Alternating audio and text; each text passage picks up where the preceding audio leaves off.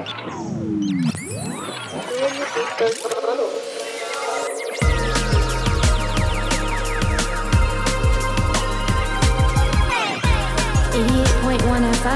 WCRX.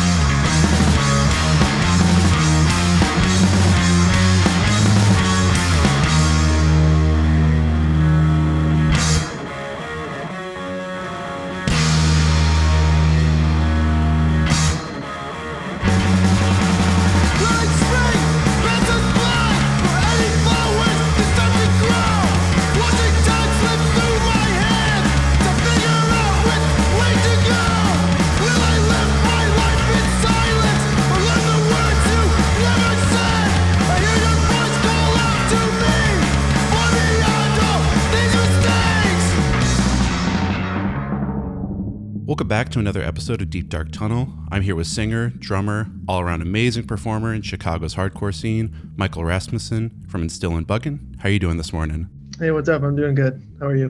Doing all right. The weather in Chicago right now is lightening up. It's not as cold. Where are you joining us from? I'm actually in San Diego right now. Lovely, lovely city. Yeah, it's this is my first time here, but the weather is like so much better than Chicago. I'm very jealous. You check out La Jolla? No, not yet. You gotta check out La Jolla.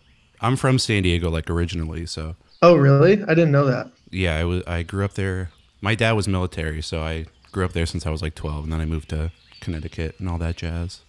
Now, Michael, you've been ahead in the hardcore scene in Chicago and the all-around like community for a while now. I just want to ask you, how long have you been performing in bands? How long have you been playing?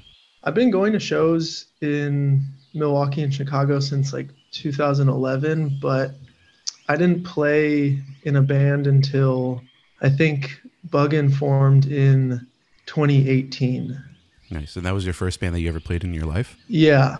I took like drum lessons in high school, but I didn't perform with anybody until the first show that we played.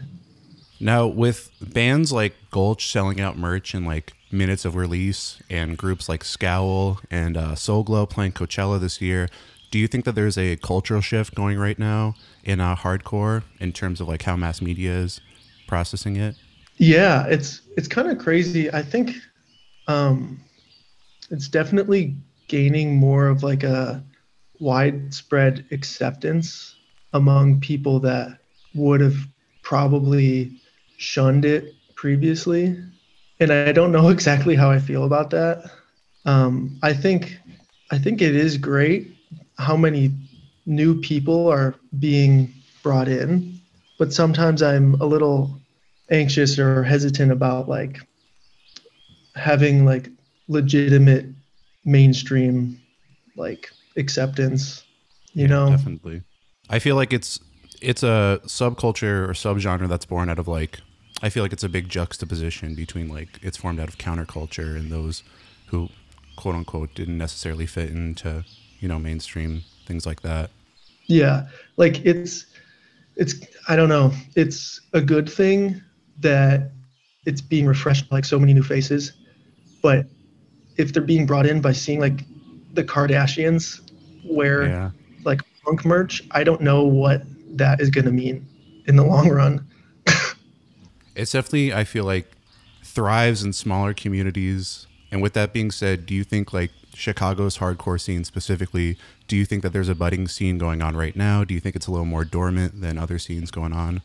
Yeah, I was thinking about that for a while when you asked me, and I don't think it's budding in the sense that it's like new, because being such a big music market already, like I think Chicago always got the big hardcore tours, but since COVID, I think it's sort of attempting to reinvent itself a little bit, and I think trying to get back to more of like a DIY ethic as opposed to just hosting like the big hardcore tours at like big venues, trying to get back into like more intimate or like more like artist controlled environments. Now, we've already stated that you've been playing drums in Buggin since 2018, but semi-recently, you started fronting your own band in Still. You guys released your tape in 2021, is that correct? Yeah, yeah. So how did that all form out? How did the inception of that band come about?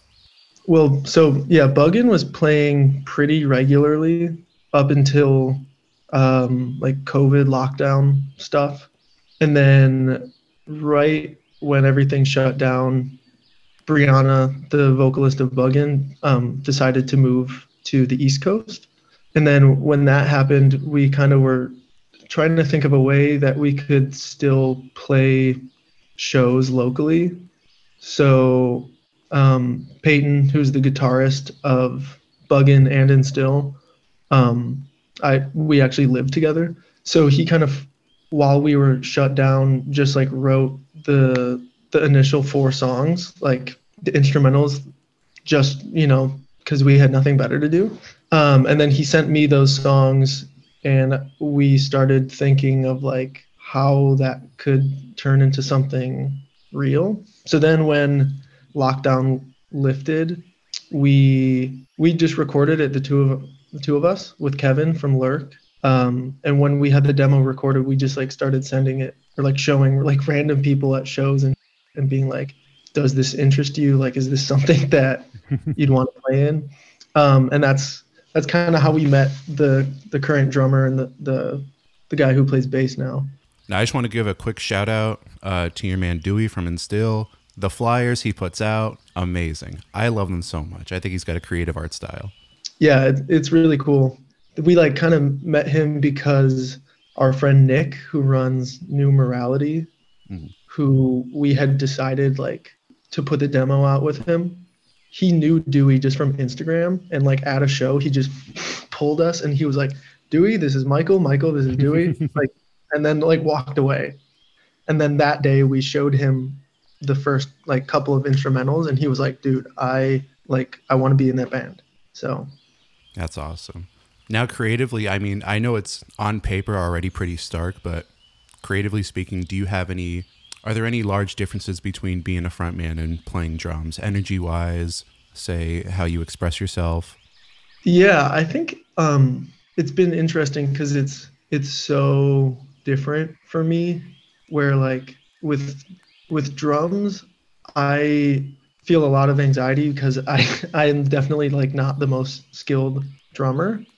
And the way I play, I feel like I'm trying to tap into something that like somebody has already done, like playing style or like certain grooves, like I want to kind of replicate.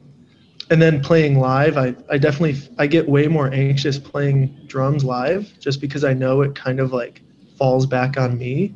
But then doing vocals, I've felt like rather than trying to tap into something or like replicate something that's already been done, I like have like really tried to just do what I want to do and like figure out the way to express myself in a way that's like the most me. And then I think it translates live because I definitely don't feel the same nervousness on the stage just because I have so much more freedom in like the way I move and what I get to say.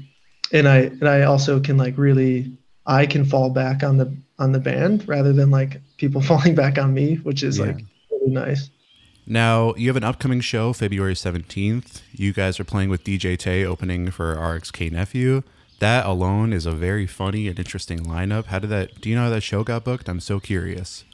One of our mutual friends or like acquaintances works for Shubas in Lincoln Hall, and he just hit us up and he was like, hey, we want Buggin to play this show.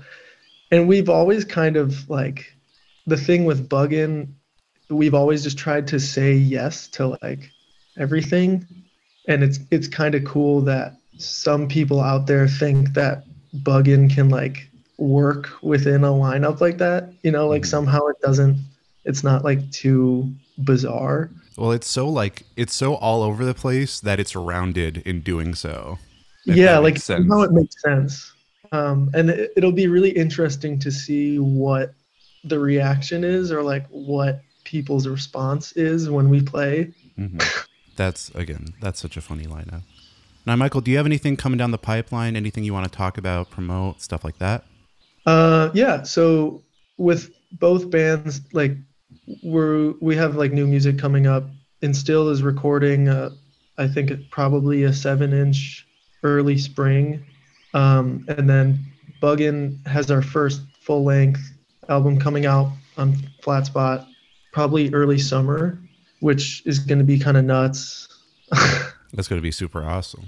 You guys just recently got that placement on the Flat Spot comp that just came out. Oh yeah, and then we have a single on the Extermination 4, which is probably one of my favorite songs that we've put out so far. And like the record is really reflects that sound too. So I think they're all great.